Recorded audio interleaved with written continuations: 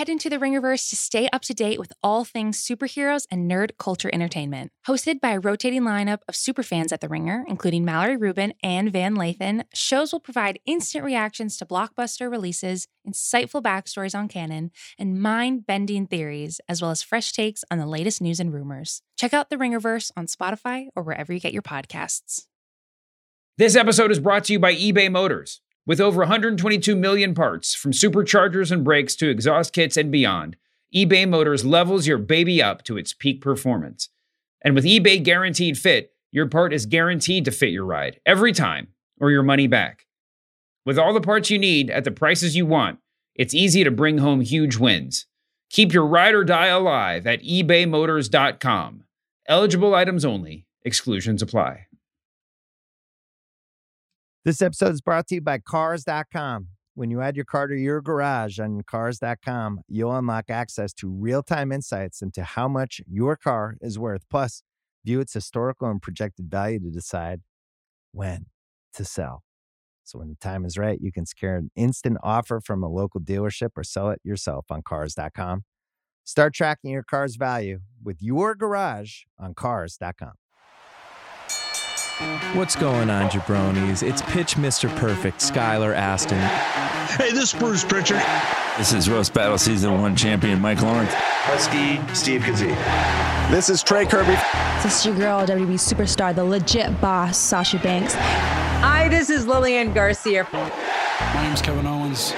I'm Shinsuke Nakamura. I'm AJ Styles, the phenomenal one, if you will, and you're listening to. And you're listening to. You are listening to. You are listening to. You are listening to the Masked Man Show. The Masked Man Show. The Masked Man Show. The Masked Man Show. Masked Man Show. Welcome to the Masked Man Show with Kaz, a very, very special post-Crown Jewel, special exclusive edition. Yeah. How you doing, buddy? Doing all right, man. Doing all right. It was pretty cool having a wrestling show in the middle of the day, but it's made this show a little bit more different. But I'm excited to talk about the show. What's up, Dave? Was it really long, or is it just because I could actually track the sun across the sky because it was out that it felt that way? It was extremely long. Holy hell. Yeah. It was okay, length aside, and even length included, that was a great show, huh? It was. Yeah, that's a surprising thing. I feel like we always call it like a souped up house show, but did not feel like that. Well, I guess that's what we got to talk about, because it is in some sense still a souped up house show, right? I mean, it's like if you go up and down the card, you know, if you missed Crown Jewel, you're probably not going to be too confused when you're watching WWE programming this week, right? Right. I think there wasn't a whole lot of huge like shifts or changes in the show, but they definitely brought it. Like, it wasn't just like a throwaway show at all. And that's important to say, because it wasn't a throwaway show at all. I mean, when we were talking about this card last week, and I think anybody looking at it could say, I mean, you could look at the card and you would complain, right? It's just like, this is like the most stacked card ever, and they're just kind of throwing it, quote unquote, throwing it away at a Saudi Arabia souped up house show, right? That would have been the complaint. You watch the show and you're like, well, this isn't just a throwaway house show. This was the best WWE pay-per-view of the year. I mean, like, it's up there, top to bottom. It's definitely up there. And now I don't know if I should feel better about it or be even more frustrated, because it shows that they have the ability to do pay-per-views at this level when they are driven to do it. Yeah, right? I feel like we say this every pay-per-view though, right? Like, I feel like we felt the same way about Extreme Rules until the ending, but it just, the one thing that bothers me about this being such a good show, which is a weird sentence to say, is that it almost makes like you don't have to really watch the weekly television shows to enjoy the pay-per-views, right? Like, if you miss Raw or SmackDown for like 2 or 3 weeks, you're going to watch a video package 2 minutes before a match that sums up everything and makes it look way better than it was originally presented to you. And then the match is going to be awesome. And you're going to be like, I'm satisfied. This is a good show. Yeah. I mean, the video package thing, I've had weird feelings about for a long time because it doesn't reward you for paying attention, which is, you know, an ongoing issue. And yeah, I mean, it's like they don't like it makes it feel less like a big fight. You know, I mean, you should be showing up for the conflict and everything that leads up to it, the storylines. In kayfabe should be secondary. Right. Like if this is real, you know, if this is kayfabe, right? WWE is a league of fighters / wrestlers who, you know, make a living off of winning matches and championships. And that should be the main thing. And everything around it should be secondary, right? Like, but it's not. Like, you need that stuff. That's what makes this whole thing different. And listen, that's to say nothing of the live event experience, which is the video packages do nothing except, you know, give you time to take a nap. And I'm not sure. And at home, it's not that much different either. I mean, the video gives you time to go to the bathroom, re-up on the snacks. Like get another drink, all that stuff. Yeah, but if you took like just, you know, like the real fight, the big fight route, and you just did, you know, half the time or less between matches, but spent that time with the commentators or with other analysts, like breaking down what's about to happen. You could project things that people should be looking for. I mean, you could do a lot of fun stuff, but that's all sort of beside the point. Because your point is absolutely right. Like they tell you so much that you don't need to watch the show. And it's, you know, it's fun. It's fun for me. Frankly, it's fun for me because I have a newly turned 13-year-old and he's not as ardent a viewer as I am. So when he came home from school and he was like, "Oh, Crown Jewel," he starts off with a bunch of questions. Then he's like, "Oh no, they're answering my questions for me." So that's, you know, it makes that viewing experience really fun. So who am I to complain? Let's talk about this card. The finish of the main event was pretty nice. To sort of leave things where they were, but they moved the ball forward just a little bit. They did a great job of teasing the Paul Heyman, whose side is he on thing, and then it, I think, clearly intentionally led to a trick, some shenanigans where Brock thought that Heyman had flipped to him just long enough to get a double super kick to the face and lose the match. But up until that point, I mean, it was a really good, I mean, every match just about on this card was really, really good bell to bell. You know, for a minute, I thought I was, you know, just happy to be watching a wrestling show in the afternoon and in the morning and enjoying that. But as I'm going through like starting with the Hell in a Cell, Seth Rollins Edge match, I mean, dude, I tweeted it during the pay-per-view. Oh, what did you tweet? I believe Seth Rollins and the Edge are wrestling soulmates. Like they were made for each other. It's like Edge is wrestling. Like, you know, they're definitely telling the story of like him and his younger self, or like calling him Edge Light and all this type of stuff. But, you know I love watching like clashes of styles and styles make fights, but Edge and Seth are just like hand and glove fit with everything they did this match. And, you know, every match that they've had from SummerSlam to the Garden to this Hell in a Cell match was a 4.5 star or more match. Yeah. Like great storytelling, great action, great athleticism, real stakes, like personal shit, you know, going to people's houses. It's really giving you everything. And for as much as Seth has done for the past several months, like really building the Buddy Murphys of the world and the Dominic Mysterios and the you know, Austin Theories of the world. I feel like this was almost a present. This is almost better than a championship. This is like one of those rivalries that when Edge isn't wrestling anymore, or I mean, when Seth Rollins isn't wrestling anymore, when you start looking at his career highlight tape, you're gonna look at these three matches and be like, oh yeah, these are three matches that stepped him up a bit and put him in another position to when he's in the championship picture again, he's got a bit better luster to him. Like he's a whole new guy. He's a whole different dude than he was the last time he was chasing after a world title. And I think this was a satisfying enough finish that makes you want to see him move on and see what he's going to do next. I thought it was a fantastic match. And if I had to pick my match of the night, they came out the gates swinging with that one. That was incredible. I mean, Seth, it sounds ridiculous to say that he needs any more of a resume, right? He doesn't need to burnish his credentials. He doesn't. And but yet, he doesn't need a resume, but he does need. I always did believe he did need those special attraction sort of things that have nothing to do with a title. You know, exactly and that was what I was going to say. The feud has been incredible, so good that I'm not even sure that this was the best match that these two have had, but it's close. But this match was certainly the best Hell in a Cell match since. Is it the best Hell in a Cell match since Triple H Undertaker? No, I mean, I guess. I don't know. I guess Sasha Charlotte has got to be up there. But I would say Sasha Charlotte's there. But this is a legendary, already living legendary Hell in a Cell match. And like I said, Seth didn't need to burnish his credentials going into this match. But looking back, this was his Edge versus Mick Foley WrestleMania moment match, right? This was the match. We're going to look back and say this is the match where Seth Rollins like just solidified himself as the legend of this era. As a wrestling viewer and a guy who, you know, loves the fantasy book shows and has helped like write wrestling shows, I don't think there's a better wrestler that you ever want to start a show with than Seth Rollins. Like he's Mr.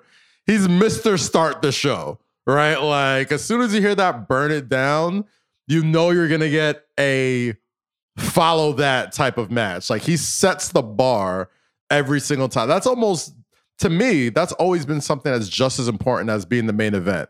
And the fact that you could bookend it with Seth Rollins and a legend and Roman Reigns and a legend lets you know that exactly where the chips are falling when it comes to the future and the present of that company. And I know they've been teasing and really doing a great job of keeping Roman and Seth apart. And I know this is a little bit of a tangent. They've been doing a great job of keeping Roman and Seth apart. But can you imagine when they finally lock horns again? Like, there's going to be so much that's happened in between then to make you really feel like this one's going to be special. So I was blown away by Seth Rollins this morning. This morning, man. He was awesome. He just really, really fantastic stuff. And Edge got the win. Obviously, it was. I mean, every little spot in that match was earned, you know? I mean, it was like, it felt important. Seth took one like full on back bump off the top rope into the cage, which was just nuts. But then you forgot about it 30 seconds later because the match was just so intense. Yeah. It was, I mean, that was probably the match of the night, right? And like you said, they started with it. And listen, I'm not gonna wait till the end to harp on my frustration, but I'll just say one thing: it was really cool. It was really cool when they announced they're having a Hell in a Cell match that wasn't on the silly Hell in a Cell card, right? Pay per view. Yeah.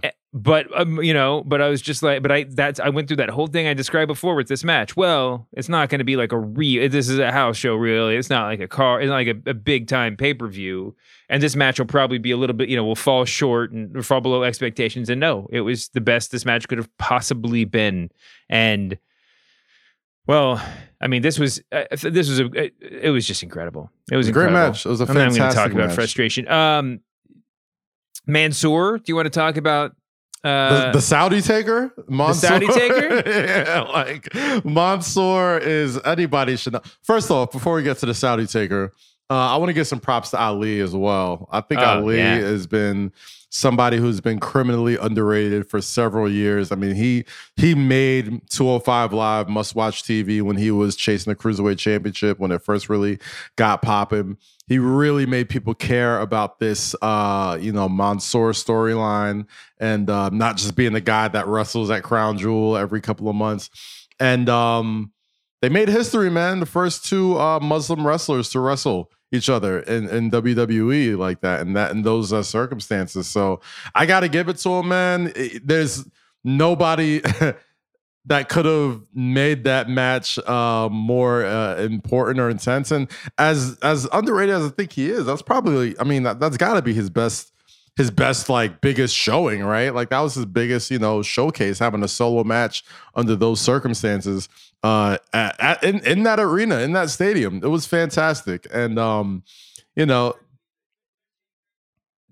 Mansoor is the living legend now, is the biggest star there in Riyadh. But we need Mansoor versus Goldberg soon. That's gonna happen. Yeah, I'm saying that's what I was gonna say. You get in a ring with somebody like that in that environment, it's a huge thing for you. Also, if you get the celebrity match at WrestleMania or whatever, you get when he got kicked in the head by Tarek Ahmadi, that was one of the biggest pops of the night, you know. So that's a good looking defeat for Ali for sure. Mansoor is gonna, I mean, he's not just a regional like celebrity or whatever. Like he's good at being a wrestler. And he's really good at being a babyface. He's got an awesome finish. It was awesome.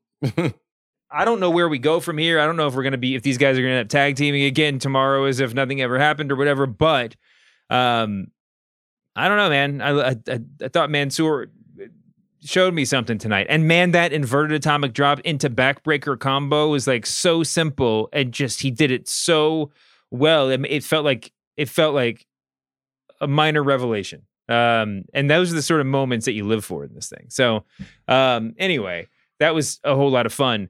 I want to save King of the Ring talk for the end. So let's just run through a couple of these other ones. Goldberg over Lashley. That was a pretty cool match, right? That was better than their last one, and it was a cool finish. And I mean, I thought, with the exception of the little slow motion sword fight, it was really cool. And I that was, I mean, it's I don't know, man. Good. It's as good as a showing you can expect from Goldberg. That's right, and it was the appropriate use of Goldberg. And I mean, I just thought, I mean, I was just so. Maybe this is one of those like when a show is good, you just find yourself loving everything. Maybe, but I loved that match. I had a really good time with it. I feel like big shows like this need pacing, right? Like you can't have, you know. And gosh, people are going to kill me for this. This is my issue with AEW sometimes, right? Like, gosh.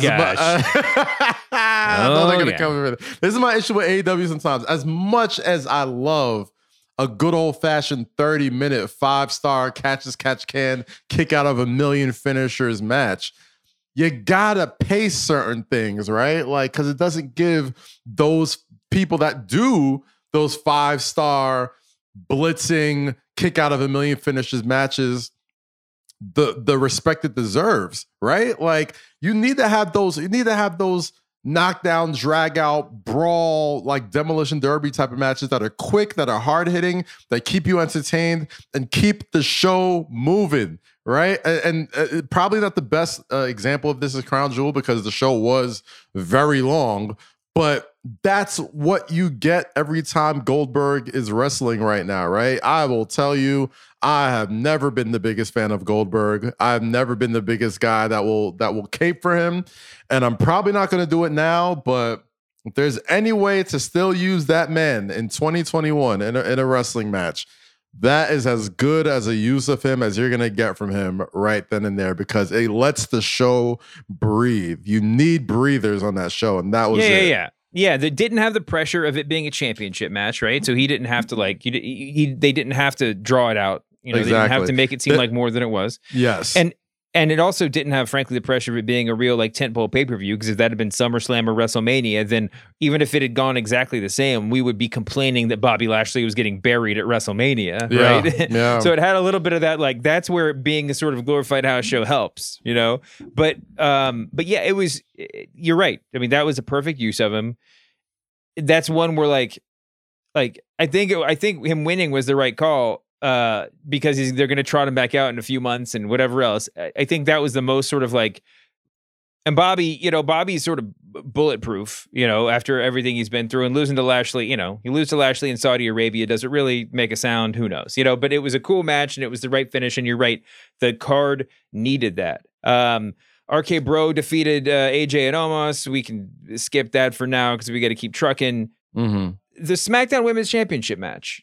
Babyface producer John did not ask us what her one skip was, but I'm gonna maybe make some people mad myself and say this was my one skip of the night. Yeah. Wow. Yeah. Go in, Dave. Why? How do you feel? Well, what the first and most important reason is that these are three of my favorite wrestlers in the world, and when I go back and revisit their catalogs, or if I was going to tell somebody you want to learn, you want to understand why I love, Sasha Banks, watch these matches, this would not come anywhere near to the list that I would toss off. it was a fun match. It was a fun match. And again, it was, I'm glad that they did it. There's some history. I'm good to see all these people together. But I was just sort of dissatisfied with the whole thing. It felt like, this isn't even like an AEW thing. It felt like an indie, like a super indie triple threat match that was almost like because it was almost like a meta triple threat match. It's like every move was a setup for a 3-person spot that was like, that you could see kind of coming a mile away, and none of it felt like it was that meaningful. And listen, this is not their fault. This is not the performer's fault at all. But when you do those, like Becky putting 2 people in the disarmor at the same time spots in a hard fought triple threat match, then that can be a sort of like high point. But they did a lot of those things. And even when you do it in a big match, and even when it's earned, and when you're like, except when you pop, as you're watching it at home, you're like, oh, it's so funny. I never thought about them doing that before. Even then, it's kind of corny. And again, not their fault, but you can't really do corny when you're like dressed for a slumber party. It's not their fault. I feel it's not like their fault. That is definitely not their fault. It's just jarring. Like it's jarring, and I mean, whatever. I mean, I think that frankly they should just make the men wear t-shirts and long pants too, because why not? But the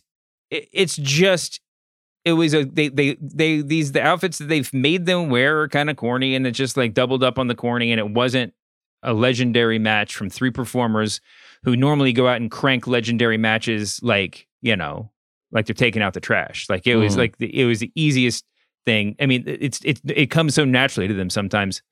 I'm being too hard on the match. It was a lot of fun. So here's the thing. The reason why I'm gonna have to.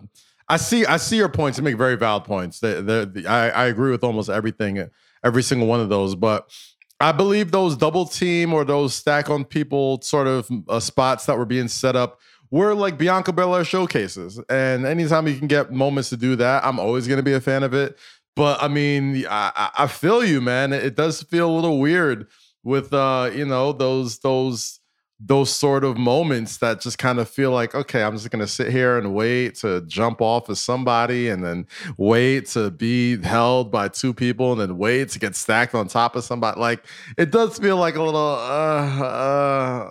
I don't know. Like, I always talk about, to me, the crown jewel of triple threat matches, to me, is always going to be 2 matches.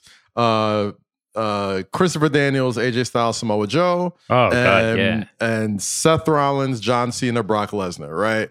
The reason why those 3 matches work so well, those 2 matches. Those 2 matches of 3 people, yeah. 3 people. The reason why those 2 triple threat matches work so well to me is because you got 2 absolute just ring generals, and one of them having the benefit of being an incredible high flyer. In this case, is AJ Styles and Seth Rollins, and Christopher Daniels and John Cena. And then you got to have one monster in there that ties it all together, that makes the chaos go. And Bianca Belair plays the role of Samoa Joe and Brock Lesnar in these sort of matches.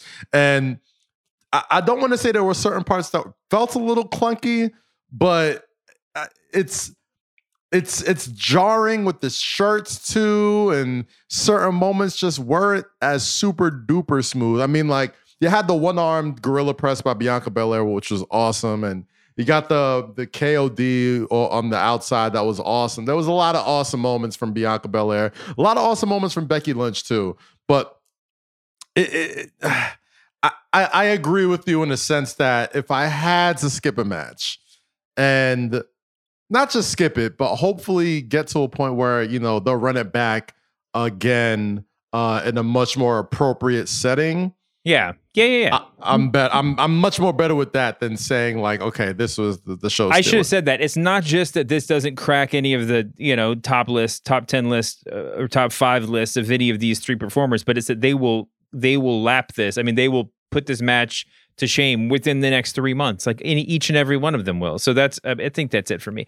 I don't know, man. I know exactly what you're saying about the triple threats, and those 2 matches are definitely on my list, but I also like,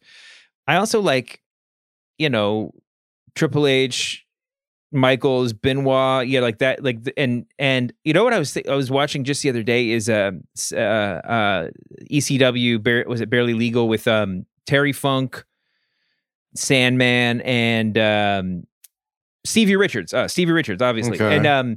And what those two matches weirdly have in common, and I didn't even put this together, is that there's no big monster, but they're all six of those dudes can tell a story in the ring. I mean, and the whole thing is just one, like, it's not just, you have to be better than everybody else at in-ring storytelling. Think about what like Shawn Michaels can do, you know? Yep. I mean, it is necessary to be able to roll in from out of the ring and execute a super kick in a way that like it would take you 3 paragraphs to describe. Right. And, you know, so that was, I felt like today was a little bit of, you know, it wasn't 3 paragraphs. It was more like a haiku version. But anyway, they're the three of the best wrestlers in the world. It's going to be okay. My opinion of them has not changed. This episode is brought to you by eBay Motors. Passion, drive, and patience. The formula for winning championships is also what keeps your ride or die alive. eBay Motors has everything you need to maintain your vehicle and level it up to peak performance. Superchargers, roof racks, exhaust kits, LED highlights, and more. Whether you're into speed, power, or style, eBay Motors has you covered. With over 122 million parts for your number one ride or die, you'll always find exactly what you're looking for. And with eBay Guaranteed Fit, your part is guaranteed to fit your ride every time or your money back. Because with eBay Motors, you're burning rubber, not cash. With all the parts you need at the prices you want, it's easy to make your car the MVP and bring home huge wins. Keep your ride or die alive at ebaymotors.com. Eligible items only. Exclusions apply. This episode is brought to you by Hotels.com. I was traveling internationally last year. I was in Mallorca. I didn't know the island well. I said, let me head to the north, head towards the water. Let me go on Hotels.com and see what they have available. Something preferably on the beach, maybe even a gym. Not only did I get those things, there was a kids session with exercise, gymnastics in the water, pony rides, a train. It had everything, and I didn't even want any of those things. But at least I knew they were there, just in case I changed my mind. And now finding the perfect hotel has never been easier thanks to the Hotels.com app. Whether you're looking for a family-friendly, right, all-inclusive or a relaxing spa weekend, you can find exactly what you need and compare hotel prices, ratings, and amenities side by side. So start planning your next getaway and find your perfect somewhere in the Hotels.com app. This episode is brought to you by Jiffy Lube. Cars can be a big investment, so it's important to take care of them. I once got a car that I started out with 25,000 miles on. I got it to over 200,000 miles. Because I took care of it. You know how you take care of a car? You take care of the maintenance, the oil, the brakes, all that stuff. And if you don't, you can have a car just completely fall apart. When your car needs maintenance, head to Jiffy Lube. They provide automotive excellence at speed. Get your oil change, brakes checked, tons of other multi-care services. It's all done by expertly trained technicians who actually care about taking care of you and your car. Jiffy Lube, car more. To find coupons and start an instant online estimate, visit jiffylube.com.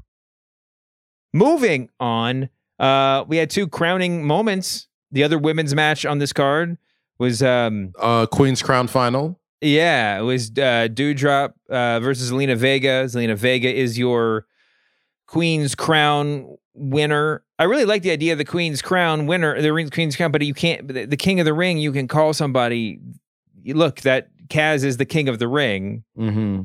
But with the Queen's Crown, now you have to say, like, look, Zelina Vega is the winner of the Queen's Crown tournament, and also she was a queen wearing a crown. Like, it's not, they might have, that could have been a little bit more straightforward. But I don't know if this signals anything for the future of Zelina, but I think as far as, like, people you could, you know, put a crown and a robe on and have some fun, she's got to be up there. Yeah, I mean, I think shout out Zelina Vega, Queens of New York stand up. She is an unabashed Aaliyah super fan, and if I'm sensing what's happening here, I'm thinking like Queen of the Damned. I'm thinking like she's gonna come out and, you know, she's an incredible cosplayer. I think she's going to take that queen's crown and that queen sort of thing and really make it her own. I feel like if there was a reason why they were going to bring her back after what happened to her earlier this year, something like this was probably in the cards for her to be, treated specially and treated like something that is going to be an attraction. So I don't know exactly where they're going to go with it. I don't know if it's the old school rules where like the queen or king of the ring gets a title shot, or they're just have a king and crown for a long time. Like, I don't know what it's going to lead into, but if I'm reading the tea leaves here, I would love to see some Aaliyah homage that Zelina wants to lean into and really try to play that up as much as she can. Anybody who's followed her and known her for a while knows that is really her shit. And I think that'd be tight. I think that'd be dope.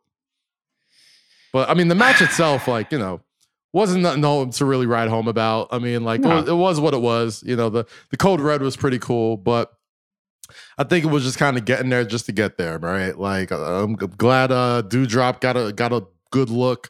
I'm just a big fan of just getting new faces onto these big shows, so can't be mad at that. But the match was what it was. It wasn't great, wasn't bad. It was just kind of there. So congrats to her, though, man. I think it's the beginning of some cool stuff for her. So let's see where they take it. True, and maybe the most important moment of the night. Maybe the most important moment of professional wrestling in 2021. Yes. Our new king of the ring is Xavier Woods. Yes. King Woods. Man, I couldn't believe it. I didn't believe it last week. I didn't believe it going into the match. I didn't believe it when Woods started tweeting like he was trying to jinx it. I didn't believe. I can't believe it, man. You picked it. You called it. I called it, man. It's I called both of these actually. So, really? I was hoping for some Demon King stuff there, but shout out to Finn Balor and not being able for being able to take that one. Is there anybody more Teflon than that dude though? Like nobody loses more big time matches than Finn Balor. but you don't want to have to be having that conversation. I guess in a perfect world, but I hate it. Yeah, like as much as. Granted, everybody knows how much I love the New Day, much I love Xavier Woods. It's my guy. Congrats, lifelong dream for him becoming King of the Ring. And obviously with Big E being the WWE champion and them going to SmackDown, I'm sure it's going to be the beginning of some very interesting and entertaining stuff. I just don't know how much you can keep making Finn Balor not be that important, except then a guy with abs and awesome makeup. You know what I mean? Like after a while, he's got to win something. He's got to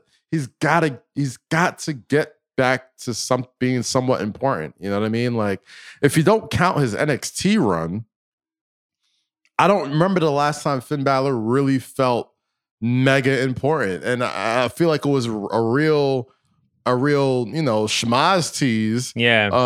And at Extreme Rules where he was going up against the tribal chief and he got the music and he came back to life and the demon actually looked like some cool shit that they were about to really lean into.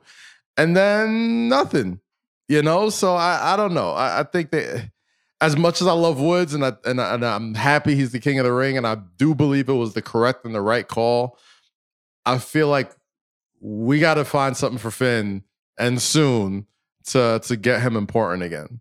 You're speaking my language. I couldn't agree with you anymore.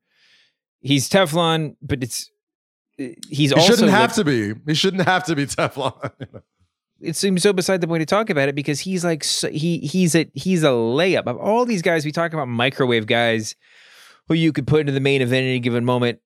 If you work on it, you don't have to work with Finn. All you have to do is just say, Finn's going one-on-one with your champ. You forget it. Just say, we're just anointing Finn the new Universal Champion, and everyone's gonna say, okay. Like he's that great.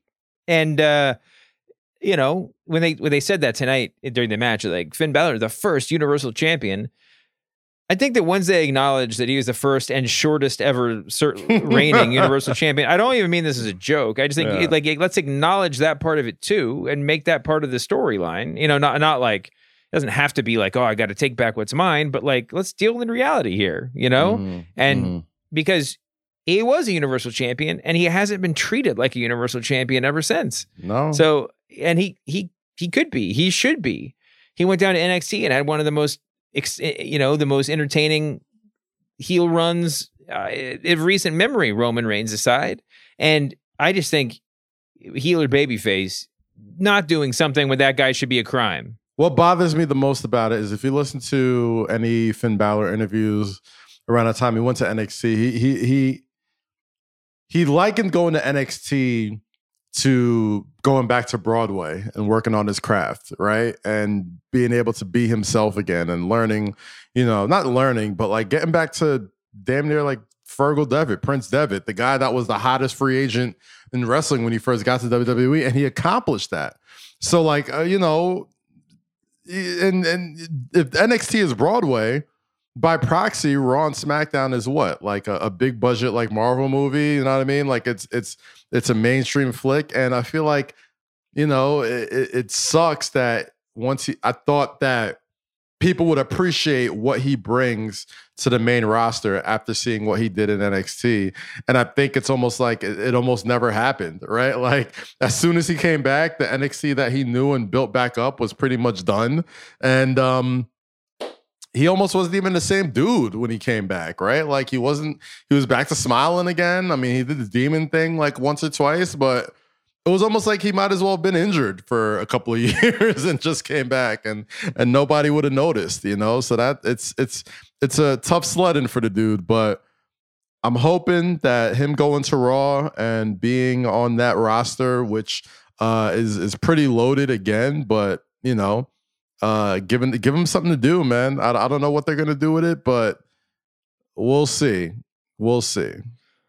Well, I don't know exactly what they're going to do with it, but I could probably guess with Finn Balor better than I could guess what they're going to do with King Woods.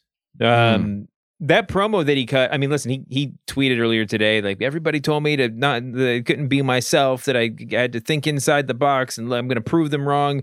And then he cuts his promo with, on the throne after the match, like, screaming at the camera, where I'm just like, if this wasn't Woods, I would say that this is like a heel signaling some sort of big character shift, right? Like I got the crown and now I'm going to kind of go crazy or something. Mm-hmm. But the whole thing, I seriously can't parse out to how much of this is an accomplishment that Woods has earned. If this is some sort of like external idea, wouldn't it be cool if every member of the New Day had a giant accolade that they could, point to or whatever? Or if it's just sort of like they were trying to figure out what to do with the King of the Ring at the last minute, and they're like, yeah, let's just do Woods a solid because he wants this really bad. Like I can't really tell to what degree I'm supposed to really acknowledge this, but he looked great. It was a great match. It's such a good look for him every time he goes out. And we had him on the show, he was talking about how he doesn't, wrestle AEW style like every single match because he cares about his body. But when he goes, man, he goes at 1,000,000,000%. But I think that part of the disappointment that we're talking about with Finn has less to do with the way they're using Finn and more to do with the fact that there was not a single part of me that believed that Xavier was going to win, even if I'd said or theorized otherwise, it was really, I just thought such a given that that Xavier would be used for, fodder for whoever was going to win the tournament. Just he's the feel good story, but he's not going to go, cross the finish line first. I was just shocked, man, when he got up there on the top rope and did the elbow and he missed it the first time, or he caught the knees the first time. I mean, in retrospect, that foreshadows him hitting it to finish the match, but I didn't think about it for 1 second at the time. I was like, oh, he missed. All right, well, he's going to lose this, whatever. I mean, it's such a cool thing. It's so cool that he won. He looks so great with the crown and the scepter and the cape, even though it was falling off. And it's a good look for him. And they could use it just for comedy, just keep doing the New Day thing, but Woods gets to wear some royal robes to the ring, or they could push him a little bit. I mean, push him not in terms of like give him a push, but push him to, like, let's push that character. Let's see where we can go with it. I mean, I have no idea what they're going to do with him, but one thing you do know is that he's part of the New Day. So they've always been pretty well protected, especially when it comes to telling long-term storylines in the past several years. So They got my interest. They got my intrigue, but now they got my interest, is what I'm saying with King Woods. So we'll see where that goes. King Woods. Mm-hmm. It's gonna be all hail King Woods. It's just incredible. Oh, someone just posted this. Wait. Mm-hmm. This is his first ever singles pay-per-view match. Woods? I believe that. I believe that. Yeah. I can't think of one. I cannot think of one. So yeah. Shocking, but not shocking. But it's shocking that, I mean, that's how, that's the path he's been on in this company. And maybe we're going to see something really cool. Maybe this is going to get exciting. All right. Does this bring us full circle back around to the main event? Let's get to it, man. What's up? Yeah. So we had Brock Lesnar. We had Roman Reigns. We had a little bit of Paul Heyman, a little bit of the Usos. It was a banger, man. It was a slobber knocker. It was exactly what you've come to expect from these two guys, but somehow, maybe because they keep it short and sweet and hard hitting and everything, but it feels fresh every time. We got a little bit of the tease from Paul Heyman. Which side is he on? I mean, it's funny. Heyman does things that nobody else in the world, but certainly the wrestling world, can do every night in and night out. I would not have guessed that he could throw a belt into the ring so perfectly that it lands exactly between two people, like 5 feet away. I would not have guessed that that was one of the things he could do better than anybody else in the world, but I would have been wrong, because when he threw that belt in the ring, it legitimately looked like the skill that it takes, like, to hit a half court shot or something. Like, it was just like, how did you just do that? So it's like when you're down by 2 points and you got to shoot a free throw and you got to miss on purpose to get the rebound. Yes. It is so hard to do that. And he pulled that off. Yeah. And then he yelled, "You know what to do with it." And it was interesting because, well, frankly, I don't know exactly. It left me wondering, scratching my head, which is a good thing, I think. Mm-hmm. But I wasn't sure if the idea was even the viewer at home can't tell who he was trying to help, or was he just trying to convince Brock Lesnar that make Brock think that Brock confused about who he was trying to help? Because you could tell from the expression on Brock's face that Brock was like, all right, now this dude's back with me. Like, I can't believe he's that dumb, but like, whatever, I'm going to win this match. But even as Paul was leaving, if you look at his face, he's like looking back at Brock like, oh man, like it almost was like he was happy, but he wasn't sure if that went the way it was supposed to go. I don't know. He put himself, I don't know. Dude's a genius. If that is such an underrated throw. That was such an incredible moment. I don't know. It was really good storytelling. It was fantastic storytelling, and it keeps you wanting more. It gives more meat on the bone for later down the year, later down the month, whenever Brock is back. Crazy. When do you think he's going to be back? Oh man, I don't know. I don't feel like we'll see him for Survivor Series. If I had to put my money on it, if I had to put something down, I would say Royal Rumble. I think we'll see him at the Rumble. I think he'll be back. You know what I mean? He might be I don't think he'll be at SmackDown tomorrow. But if I had to put money on, I would say Royal Rumble. He's back, and then we get him on the road to Mania after that. Yeah, I mean, I think that you don't have to do it at Survivor Series, because we're going to have champion versus champion matches all up and down the card, right? And also, I mean, there's just going to be, we know with Roman, it's just plug and play over there on SmackDown. Like, you could start a Roman Drew Gulak feud on Friday, and it would be our favorite feud for the next month and a half. I mean, like, Brock Lesnar for once doesn't feel like an absolute necessity, at least not in that feud. Obviously, they could use him other ways, but man, little man bun, scary beard Brock is so frightening. I mean, he just looks like a Lord of the Rings creature or something, and it was fun to watch him back out there. And I feel like I always enjoy the presence of Brock Lesnar, but I don't know that I always think like, man, it's just fun to have him back, because he gets a little bit of that part-time, legend status performer in baggage in my mind, and you're always thinking about who else could be in that spot. This was just a great match. I mean, it was a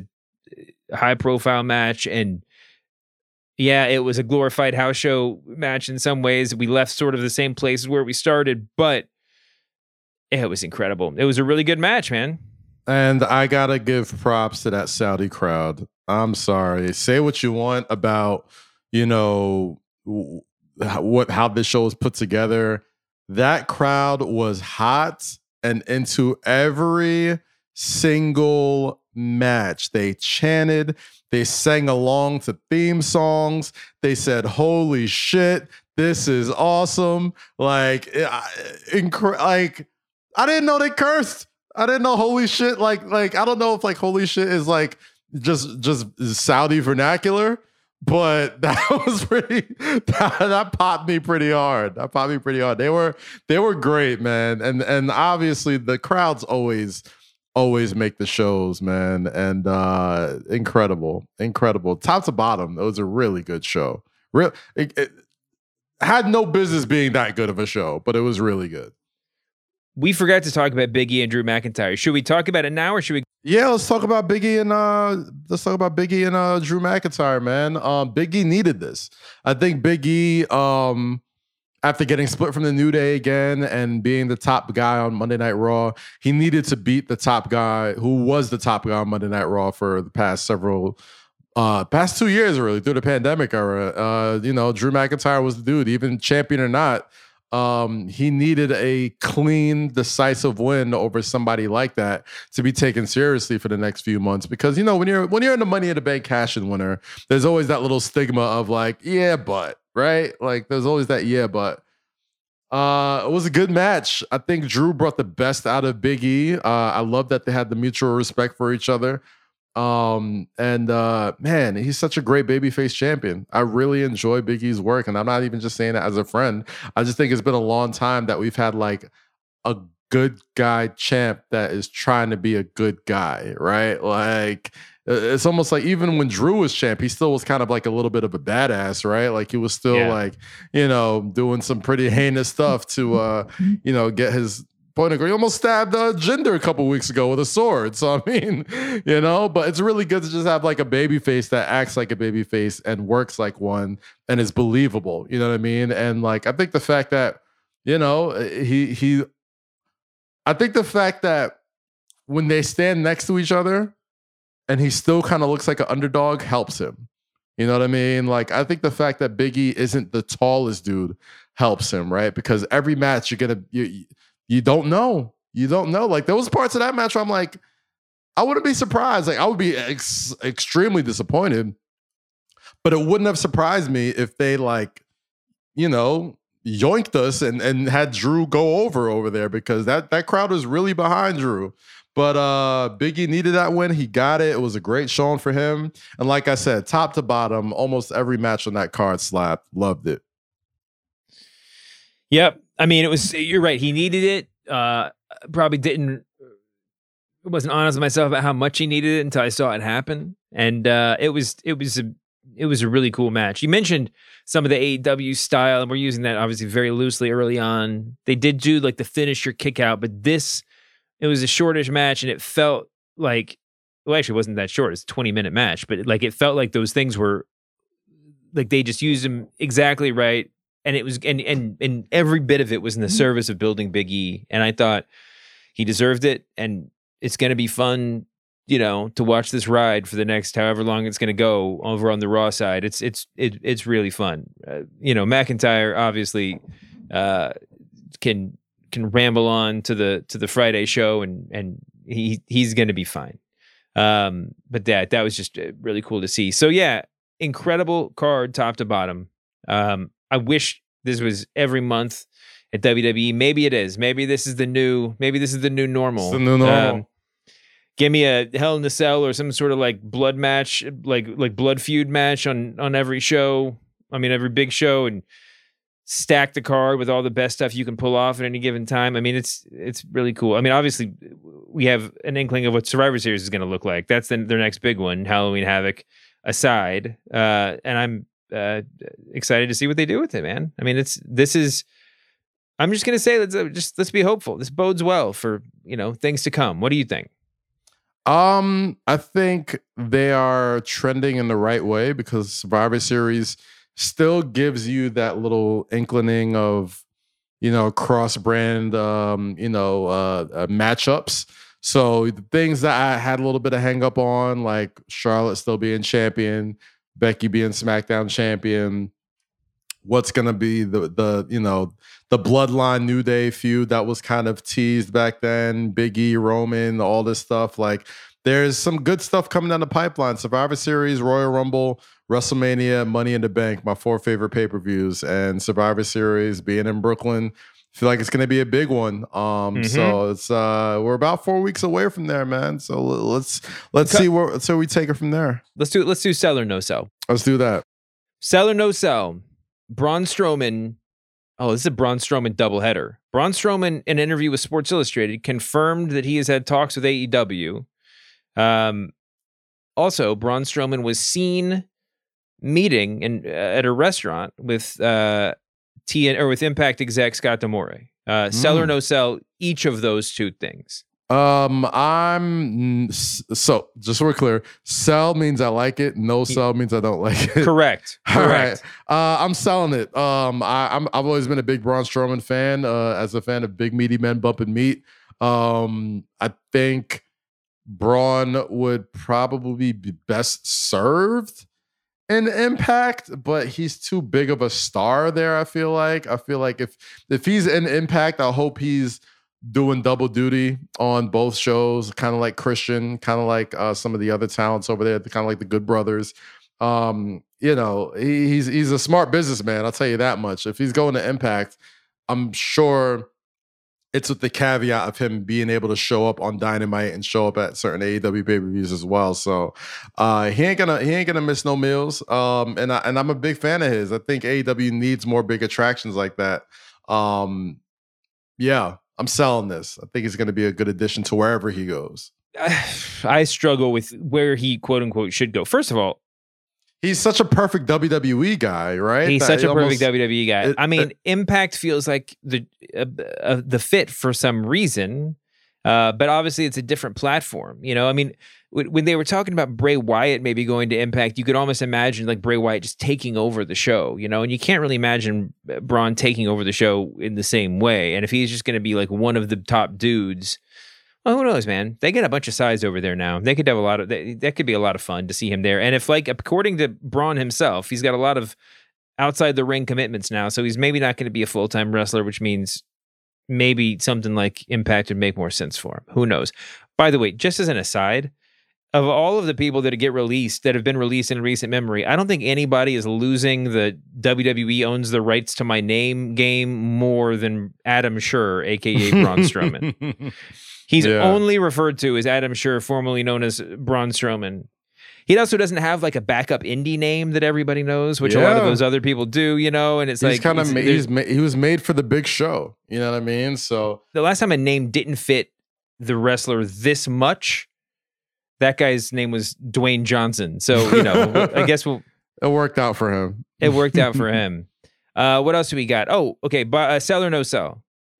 PWI released their top 10 women wrestlers in the world list, and number 1 is Bianca Belair.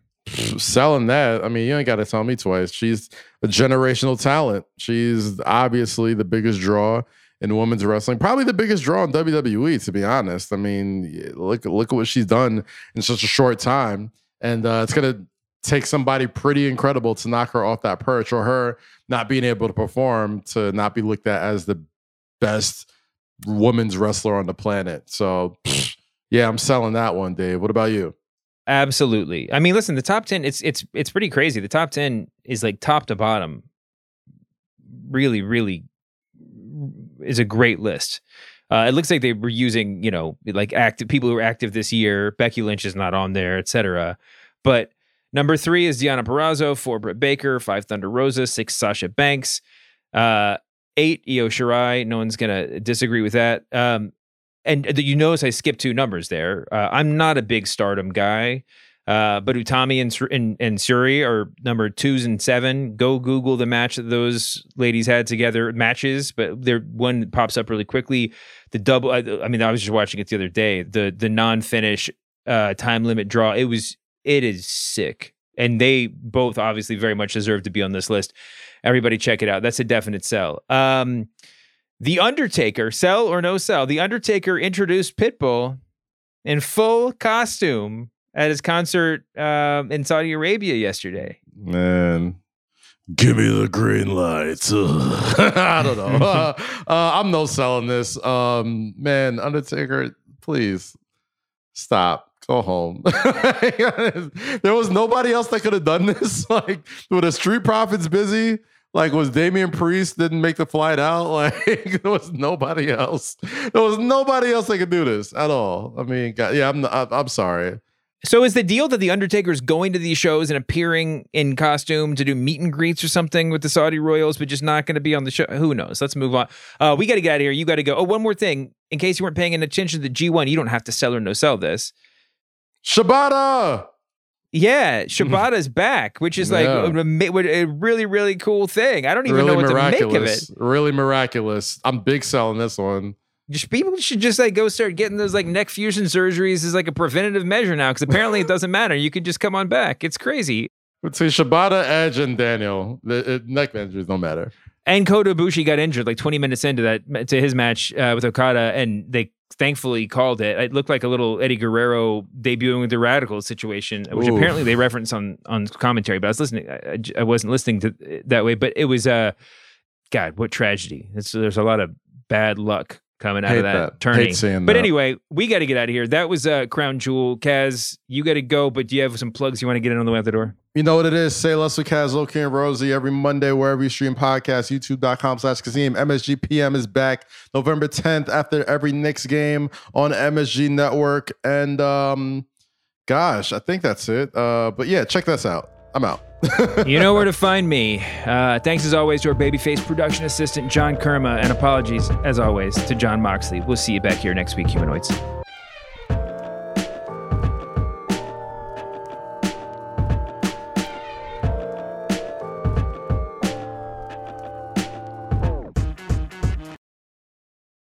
This episode is brought to you by 20th Century Studios' Kingdom of the Planet of the Apes. As a ruthless king builds his empire at the expense of the remaining human race, a young ape will fight for the future of apes and humans alike. Kingdom of the Planet of the Apes. Enter the kingdom in IMAX on May 10th and in theaters everywhere. Get tickets now.